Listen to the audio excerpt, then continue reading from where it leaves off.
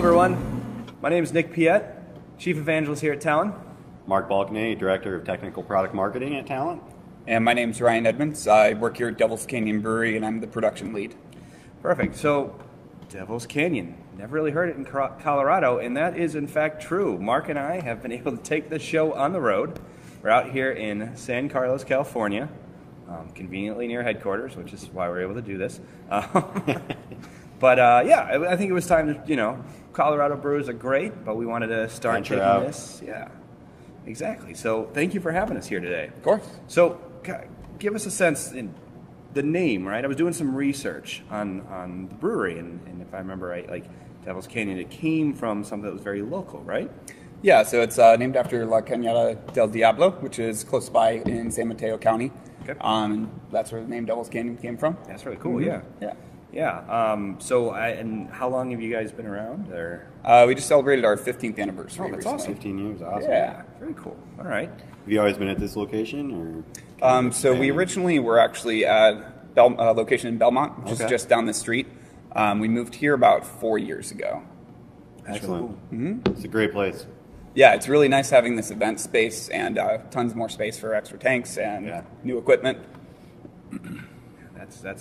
This is a fantastic facility. I know you can kind of just see us and in the back, but you guys have a lot of space here. So outside of just the brewing aspect of it, like what types of things do you guys have here? So a number of companies do events here, say quarterly reports, or Intel did an event called, I think it was Day Zero Countdown. Very cool. Where the whole place was kind of taken over. We also use the annex for that, which is our barrel room, and then some extra walk-in storage. But they took over both buildings, had a bunch of stuff set up here, and they were unveiling some new products. So we do product launches occasionally with some tech companies. Facebook and Google are close by, so they occasionally will have events here as well. That's really cool. But as far as our events, we have Beer Fridays every Friday. Ooh. And we co-host that with Off the Grid. Okay. And they're basically a local food truck company, so there'll be half a dozen or so food trucks here. Sweet. And they provide the food, we provide the beer. What more do you need? Kids, dog friendly, so I think we need to good be time. on a Friday night. Yeah, right. Yeah, shut 'em up. Yeah, next time we're going to be here. We have a couple guys with us behind the scenes that work at Talent. They're very familiar with your Friday night activities. There you go. So. Nice, glad to hear that. So outside the facilities, right, and we got a fine selection of beers that we've got here. So you kind of mentioned we got a huge facility for kind of the brewing, barreling. How many? What is the amount that you guys normally put out? Is it just local to California? Can we find it in Colorado? I would have to check with our sales team. We are in some other states. We do ship out to Florida. We occasionally have some stuff overseas as well. We deal with Canada a fair amount. We recently opened up the market in New Mexico, which is kind of exciting. That's actually where the owner is from. So cool. he's excited to get some beers out there. But yeah, so we're a little bit making our way through the country. Awesome. Yeah. Okay. So give us kind of a sense what the selection we have here. Like, what in your process kind of decided these were the types of beers that we wanted to have, and what are they? So we mostly do fairly traditional English style ales. Our house yeast is English. Full Bore in particular is probably my favorite. That's our flagship beer, which is a little bit unusual, especially for West Coast, because you don't see a lot of dark beers. But I'm more partial to the darker and maltier beers myself, so I really like that one out of our core beers. We have added a few IPAs and do some seasonal releases as well. IPAs, of course, are all the rage right now. We have a lot of hopheads out here in California, especially. Is that what you call them? Hopheads? That's one word for them. We need to move that phrase to Colorado. Yeah. Hopheads. I haven't heard that before. I do like that. That's not Yeah. So so you mentioned you got those. Now, is there anything particular that Devil's Canyon does specific to this that might be different than what a general brewer might do in these types of ales? So one thing that makes us somewhat unique, I think, is actually the construction of the building and the way our equipment's set up. A lot of it has been reclaimed from demolition sites and other places that it was basically just going to be thrown away. So that definitely is a big part of our philosophy and the sustainability practices. We have a number of things set up, like to reutilize water when possible. And we try to be as efficient as possible. Awesome. That's awesome. Yeah, don't waste resources when it can be avoided. Yeah. Very cool. Okay. Yeah. So with that, I mean, in terms of your process, so one of the things we like to do is, like, obviously with the series, we combine data and beer, right? Usually more the latter than the former.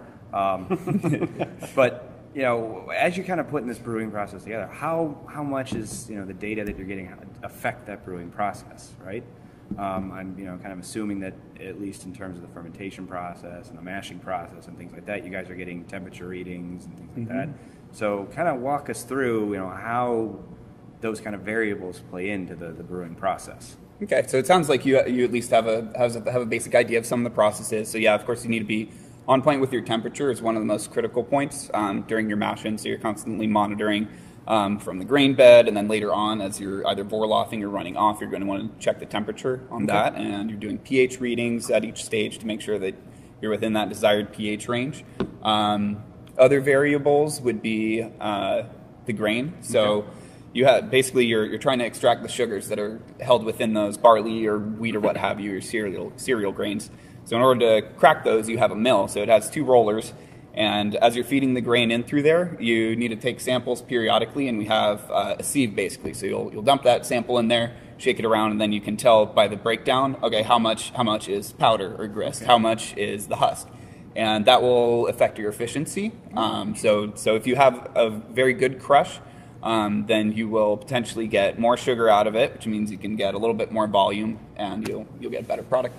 Now, do you have automatic sensors in a lot of these processes, like on the tanks for temperature readings automatically, warnings and things like that you use? Yeah, so for the tanks, you definitely need to monitor your temperature very closely.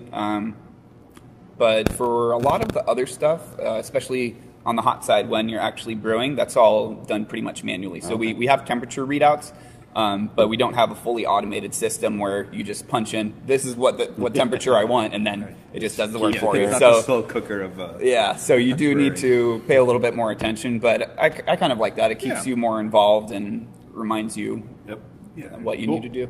Our teeth all sense that. No, that makes sense. So, we're Colorado boys, and obviously in Colorado, you have one of these microbrews on every corner, right? It's a Starbucks, which is awesome. You guys have really kind of set the stage for microbrewing out in this area, right? So how is that, how is, I guess, California taken to the microbrewery sense? They've definitely exploded out here as well. I would say probably Portland, and then Bay Area, San Diego, as far as West Coast are kind of the big hotspots. We do have a number. We're we're on the older side, I would say, but there are a number of other ones that came out around the same time as us. Of course, there's Anchor in San Francisco, which has a very storied history, and they're kind of one of the pioneers for at least the Bay Area craft movement. The reason we're in California is the owner actually moved here from New Mexico, like I said. Yeah. So this is where we ended up. The location works out really nicely. Actually, originally was a Tesla factory, I believe. Oh, get out. Yeah. We actually still have a traffic cone hanging around here that says Tesla on it somewhere. At least something good is made here now. Oh, I'm sorry. I just say that because I can't afford a Tesla. Yeah. So. Hey, the Model 3 if I just could. came out. The new ones are coming out. Those look pretty good. All right. So I think you kind of mentioned it, but if, they're all your babies, but what's your favorite? Like I said, for the core beers, I really like the Full Bore. We do have one series that I'm excited about is we've been doing a lot of smashes, which is single malt and single hop, which allows you to showcase a hop that maybe you might not have had very often. So, for example, actually the beer that I have in front of me right now is a Eureka Smash. Eureka is a hop that I had never used before, and that's kind of the best way to learn about it, right? Because then we just did a straight pale 2-row run, so the malt is relatively neutral, and then you can really pick out the flavor and aroma that's provided by that hop. That does sound delicious. Yeah. Excellent. Well, hey, thank you so much for the interview. Again, everyone, we're at Devil's Canyon Brewery here in San Carlos, California. Mark, again, has yet another T-shirt that I have bought him. Thanks, Nick. Anytime. Thank you so much for your time, and we'll be back in a second. Absolutely. Thank you. Thanks for coming out here. Cheers. Of course. Cheers. All right, man. So how do we want to handle this? Because, to be fair, I spilled on myself. And In the first take, Nick Nick spilled on himself during the big data chug, Right. and I won. You did win. So But I'm willing to do it a second time. right. So pause for points. All right. So that being said, if we want to do this a second time, we can. I'm willing to do it, Nick. All right. Well, you Should we call Ashley back up? Yeah, Ashley. Let's All right. call Ashley Stirrup back up here again. So Ashley Stirrup is the Chief Marketing Officer at Talent. Yep. He was the judge in the last one. He's going to judge us again. So Well, this time Nick has to win. Have to win. Oh, hold on. Good luck with hold that on. one. I gotta apparently get it to where Mark You and already Arrowhead warned is. them about the beer and yeah, we talked about the take two and how Got I it. won. Take two. You know, beer I mean, and Big Bib. yeah, beer and big. Yeah, we're going to do a beer and big bib for Nick next time. You know, I strive to be as best as I can. Sometimes it just doesn't work, Mark. Yeah. It's all right, Nick. All right. So That's how all the best people are. No up and down. We're just going to all right, cheers and so who finishes first. Before we do that, and Adam is over here stealing one. All right. So before we do this, right? So we'll call out, as we normally do in these episodes, a toast to one of our partners. Yes. We've been working very closely with Google lately on a number of webinars. It's been great working with them. Yes. So this Big Data Chug is dedicated to all those great people over at Google. All right. All right. Good luck, guys. Don't get too sloppy. No, take two. Take two. Neck and neck. I don't know. Oh, you just got crushed. I did get Again. All right, Nick. again. Thank you, Ashley. At least your shirt is clean this Yes. time. Yeah, this you time can feel this I time. kept it. Right. It's all in. No data errors. All data Awesome. processing. Excellent. Right. So back where are to we starting? Right. Back to business. This episode is largely dedicated, like our previous episode, to an industry vertical. For those of you that watched our last episode, we were talking about agriculture. Today we're going to be talking about healthcare and all the different ways that big data has really transformed and digitized this whole process, right? And so how I thought we'd go about doing this is we kind of talk about the smallest piece, right? Go down to the genome sequencing all the way up to some really interesting use cases and how doctors are interfacing with patients and using machine learning, to help solve some of these problems. So Great. let's dive right in. Let's right? dive in right into to your first topic. Get your notes, Walter Cronkite. Can't say it. You can't- It's just like I a know. second take. So. In the news today, hear ye. What's corn prices today, Walter? Yeah, right.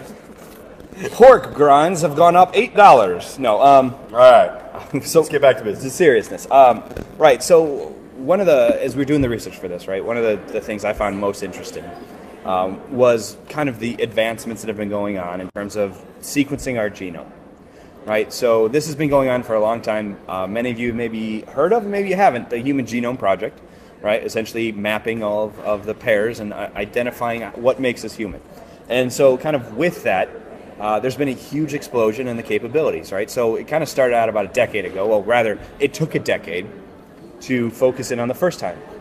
But because of that, it cost a ton of money, right? $3 billion to sequence it the first time. The first time. And it's crazy. And now we're getting down, if I did my research right, to about $1,000 for this type of thing. And a lot of that has come just to the advancements that we're seeing in big data in general. That's $1,000 per person or patient, Right, however right. you look at it, right? Yeah, which I mean is That's a very pretty cheap. It is probably the most important project that we're going to see in our lifetimes. Right? Absolutely. The potential is just limitless. And with that though is just the ability to analyze this information, to collect it, to do this. What I find fascinating about all this is they're estimating by 2025, which is not that far away. No. We're going to have to start working at like zettabytes or zettabases of sequencing per year. That's I don't even know what a zettabyte is. Can you fit a zettabyte in this place? I'm going to guess. It's take two after all. So at this point, I have no idea. Yeah, all right. But that does mean, well, that's just in terms of the processing power. If we look at just the amount of storage, it's exabytes. Anywhere from 2 to 4 exabytes, right, that are going to be running for this type of stuff. That's a lot of data. That is a lot of data. Right? And it's crazy. And so really what's kind of kicked off this explosion in the ability to process this data has been, as we've talked about in a previous episode, the frameworks for processing data. Right? And so one of the big projects that are in place right now is basically the Genomic Toolkit, which is GATK. Yep. It has been designed by the Broad Institute, which is a collaboration between MIT and Harvard, and it's all on Spark, right? And so the version 4 that's out there right now is great. It's on Spark. Yeah, it's on Spark. We gotta give it a shot. We should. Let's give it a shot. I think it'd Challenge. be interesting. I mean, Let's see what we can do. And if there's anyone at the Broad Institute that decided, hey, I'm going to watch two guys drinking talk about my industry, we'd love to work with you, right? Yeah. And if I remember, And I know Google would love to have a shot at it too. So. yeah, I think in fact doing my research, they're already working with them, so it'd be great. Excellent. Just a combination of that. Yeah, let's do it. You know, at a minimum, we'll learn some stuff, right? So just aside in terms of the capabilities that we've been talking from just analyzing the genome, I mean, there's huge potential in understanding who we are to provide individualized medicine, which is the difference between, in some cases, life or death. Absolutely. Right? That's why it's so important. Yeah. So let's go a level higher, and you have some experience. You've worked in this industry before, so now let's talk about how this is kind of revolutionizing or really improving the ways that pharmaceuticals are being made. Yeah, definitely. I've worked in the pharma industry for a while, and I worked on the commercial side, but I have a lot of friends that work in the R&D side, including my wife, who is a laboratory information management systems expert. And there's lots of up and downs there. But one of the things that's very interesting in that space is, I don't think a lot of people understand what it takes to get a single molecule, once it's discovered, all the way to phase 3 in trials. So, which means if you pass that, you can then go to FDA and get it approved as an actual drug.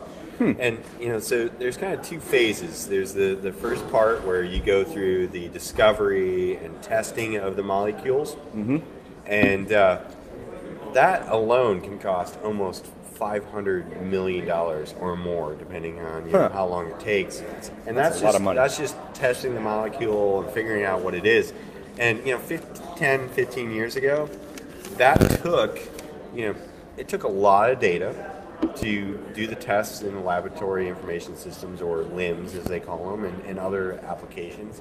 It recorded a ton of data.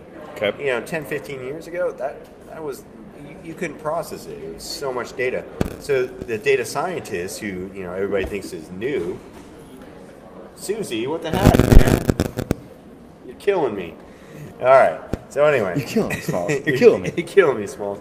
So anyway, back then, what the data scientists did, part of their job was figuring out the algorithms for sampling the data. So coming up with a valid sample set of the data, and they literally would take 7% of the data, 7 to 10% of the data, to determine which molecules should move on to the next phase. Wait, hold on. 7 to 10%? Yes, 7 to 10% of the data. It was because of the limitations of the processing applications they used. The databases, the storage, everything.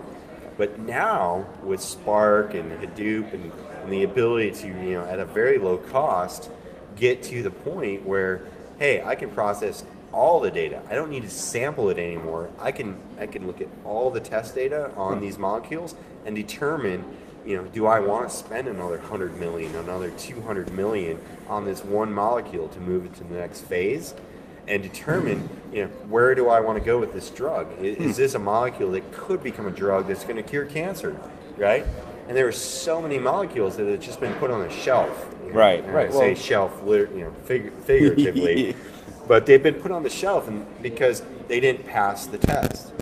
So, I have friends in the industry that, hey, we're actually going back, 15, 20 years of data, going back and looking at these molecules and determining maybe we should retest these and determine whether maybe we could move these forward to solve some of these diseases that are killing people, cancer and other things. So, it's a huge benefit that we have these platforms that can process this much data. It's amazing. Right. No, I mean, it really speaks to, again, the ability to create better drugs that are potentially different varieties, right, to help for individualized patients and things like that. I mean, it's really interesting, and we're really looking forward to seeing how this type of stuff moves forward. Certainly, it's already there today. Now, outside of that, right, so we've kind of talked about The next step. right. So, okay, we understand who you are. We've been able to create drugs that are specific to your needs. Let's talk about how this could influence the interaction between patient and doctor, right? And so, as part of this and doing the research on how this is working, we wanted to make sure that we kind of got some of that information. So I found this really interesting story about how we've been using machine learning to better identify heart attacks quicker, right? And using machine learning to find, I think it's 4 times quicker than the doctors are able to. And that really, I mean, all of us have probably dealt with some family member that's had some cardiac issue. So the ability that, that 4 times faster, that's the difference between life and death. It is. Right? And that's, and that comes down to wearables, what they call wearables. So, I had a Garmin Fitbit, it's broken right now. And I also spilled beer all over it. I'm sure.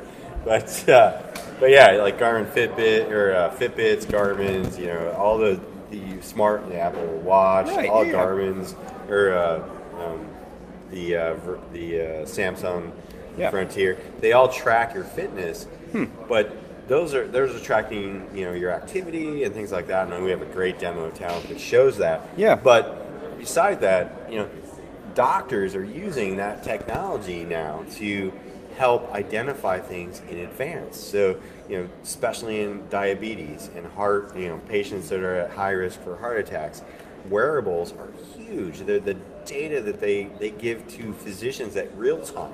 Yeah. Not a day later or a week later, but real-time alerts are being sent to physicians saying, hey, your patient's, blood sugar levels are dipping way low, or their heart is, acting irregular. We need to take action on that stat. These are the types of things that, the physicians are taking action on with these wearables. And, it's a wearable or IoT, sensor basically that you're wearing that tells your physician these things. There's scales that, there's scales with Wi-Fi now that tell your physician your weight as it goes up or down over time. So there's a lot of great things out there that are helping physicians and patients have a much more real-time interaction to track their data. Right, and studies have shown that patients recover better in an area, like essentially at home. So it's really great to see that that's kind of going on. What I think will be really interesting is seeing how this new data source, if you will, for information in the healthcare space will have an effect on the existing kind of status quo, right? So many of us have worked with HL7 formats and things like that, right, where it's kind of standard. But how it'll be really interesting to see how this IoT and real-time data is going to create maybe even potentially a new HL7 message type, right? Oh, HL7, my favorite. Yeah. Thanks for bringing that up. Right. I'm sorry. There's a little PTSD here, folks. We apologize. It is. But HL7 is great. It's a great format. It's a standardization that the healthcare industry uses. It needed, of course. And that systems can interact with each other. Systems like Epic and Cerner, and people like us at Talent can then take that data because it's a standard and do processing on it. So even though I have some past history with HL7, it's a good thing. It is, and we need it. But essentially it'll be really fascinating to see the evolution of that protocol to support these new data types. And it will evolve. Right, it has to. Right. So and you kind of mentioned it was really interesting because you kind of talked about wearables and the capabilities, and I actually ran into a story where they were saying essentially a wife was able to identify that her husband was having a heart attack because his heart rate sensors were going crazy. Right? And it indicated that there was something wrong. And there's just so many ways that this is actually improving our daily lives, which kind of leads us to the last use case that we wanted to talk about, right? And it's an amazing story of hope, which is one of our customers who is in the space, which is UNOS. So if you haven't heard of UNOS before, it's essentially United Network for Organ Sharing, right? Now, it's a private, non-for-profit organization that manages our nation's organ transplant system, and they work with the government, right? And so they've got these great algorithms that are sitting there and able to kind of match patients with potential organs that exist within a 24 to 48 hour period. which is critical because some of those organs, they don't have, as you mentioned, they don't have a good shelf life, right? No. I mean, we need to get them in now. Shelf life on organs. Come on, Nick. I just imagine this Yeah. vault of I think you're referring back to our ag Right. session last time where there's a shelf life for produce. But, These are organs. But I mean that's the interesting thing is I Yes. mean that it is very critical that we handle that velocity, right? I mean, Yes. and the volatility because that data. So we're talking about some of the big D's, the big V's of data, where essentially again take two. No, We're all feeling it too. Oh God, yeah. Where the V's of big data really are impacted by this, Yes. and the fact that this type, it's not something that's going to sit around for a while. And so how this works within UNOS is essentially they create what they call an organ offer report, and that information is then sent to all of the hospitals within their network. It allows physicians and surgeons to be able to get the information, so all the biostatistics about the organ, as well as then their history of taking organs from this, to be able to then better decide whether it's going to work. Now, as we've joked before, right, at some point we're probably going to need new livers, right? If this Yes. series continues Especially much longer. take two. Yeah, take two livers. But the idea that essentially, like, let's say we have different doctors and we're both in for liver transplants because we've been doing this for too long. Too long. And your doctor then decides, hey, there's a liver that's available. It would be a match for Mark, but I'm not comfortable because it doesn't meet my criteria. And maybe my doctor has a different way of identifying the criteria for his organs. And so he uses that organ, and then it's very successful in my transplant. The ability then for those doctors to go back and look at the historical information so that they can better understand how those organs are doing, what they're working with, to really make sure that, I mean, these are precious components, precious commodities. And it's a new definition of precious commodities. right. I mean, organs. right. But I mean, in the sense that, like, we need to make sure that those are working successfully, that Yes. they're going the right place, and UNOS does an excellent job using this data to get the information out as quickly as It's possible. a great story. Right, yeah. It's a great customer, and a great story of how we help. Totally. Yeah. Yeah, and we've been talking about all the great things that are available in the healthcare space. But I want to take a moment to talk about more of the darker side of what could potentially happen here. The dark side. The dark side, right? No, I mean, look, we're in a situation, as we've seen before in other areas of science, where culturally things become unacceptable because of how it's used, right? And so we've been talking about the ability to sequence our genomes, to better create medications, to better understand and essentially track and see vital signals. So there's a lot of very personal information that is going out. And so what I'd like to do is talk about a new V of big data. Oh, a new V. A new V, right? Let's start a new trend. Yeah. I blogs. The new The V. fifth V. Well, no, it'd be the 11th V. So there's wait. already 10. Oh my gosh. So because I'm so behind on time. There's we- 11. we, There's 10 V's already. hear Come on, ye, Walter. hear ye.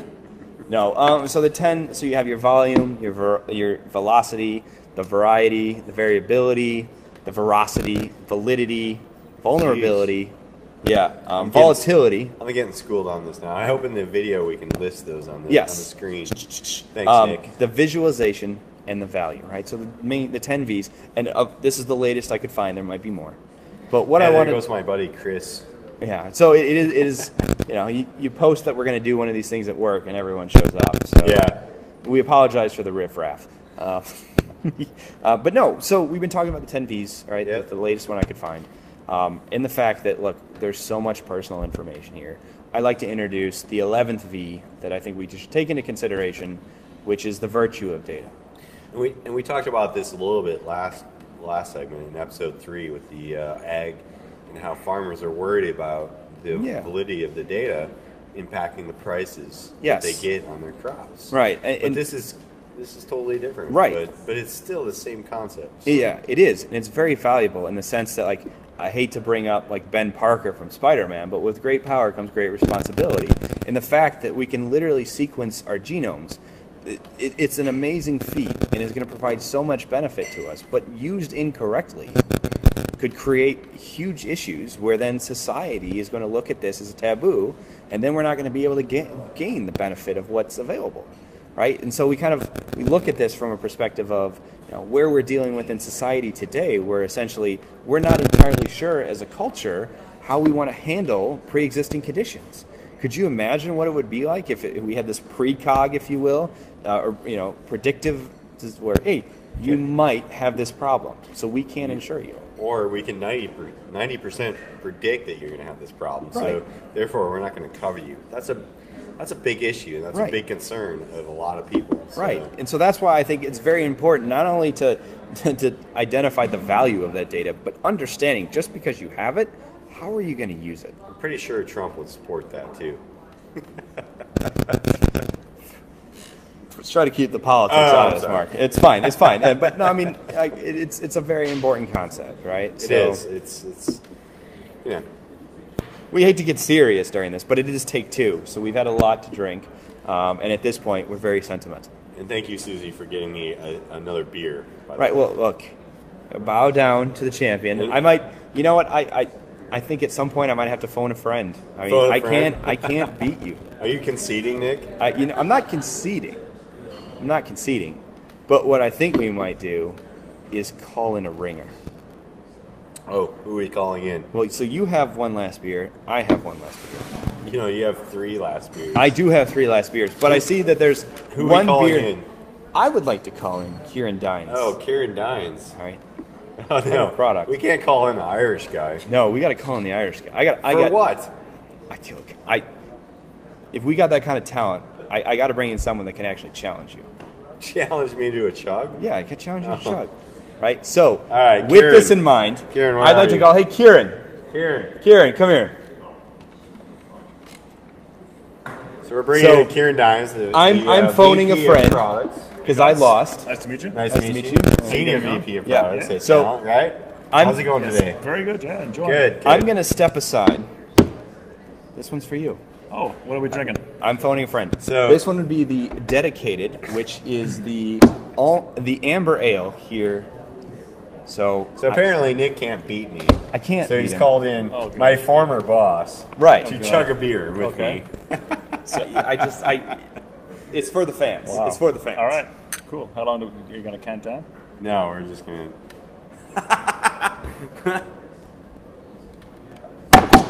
Perfect. I don't know who won. Kieran won. Yeah, that was well done, sir. That was well done. I'll concede to an Irish man. Right? For sure. Yeah, exactly. For sure. For pride and country. No. So, we've covered some really great use cases. Yes. We've spent some time here talking with the brewery and the amazing stuff that we were able to learn about what they're doing.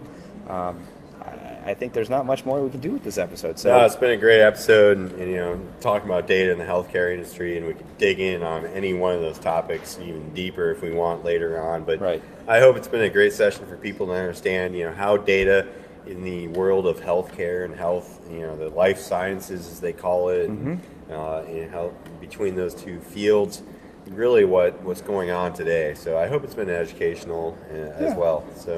So, again, thank you so much. My name's Nick. I'm Mark Balknady. Until our next beer, have a good one. See you.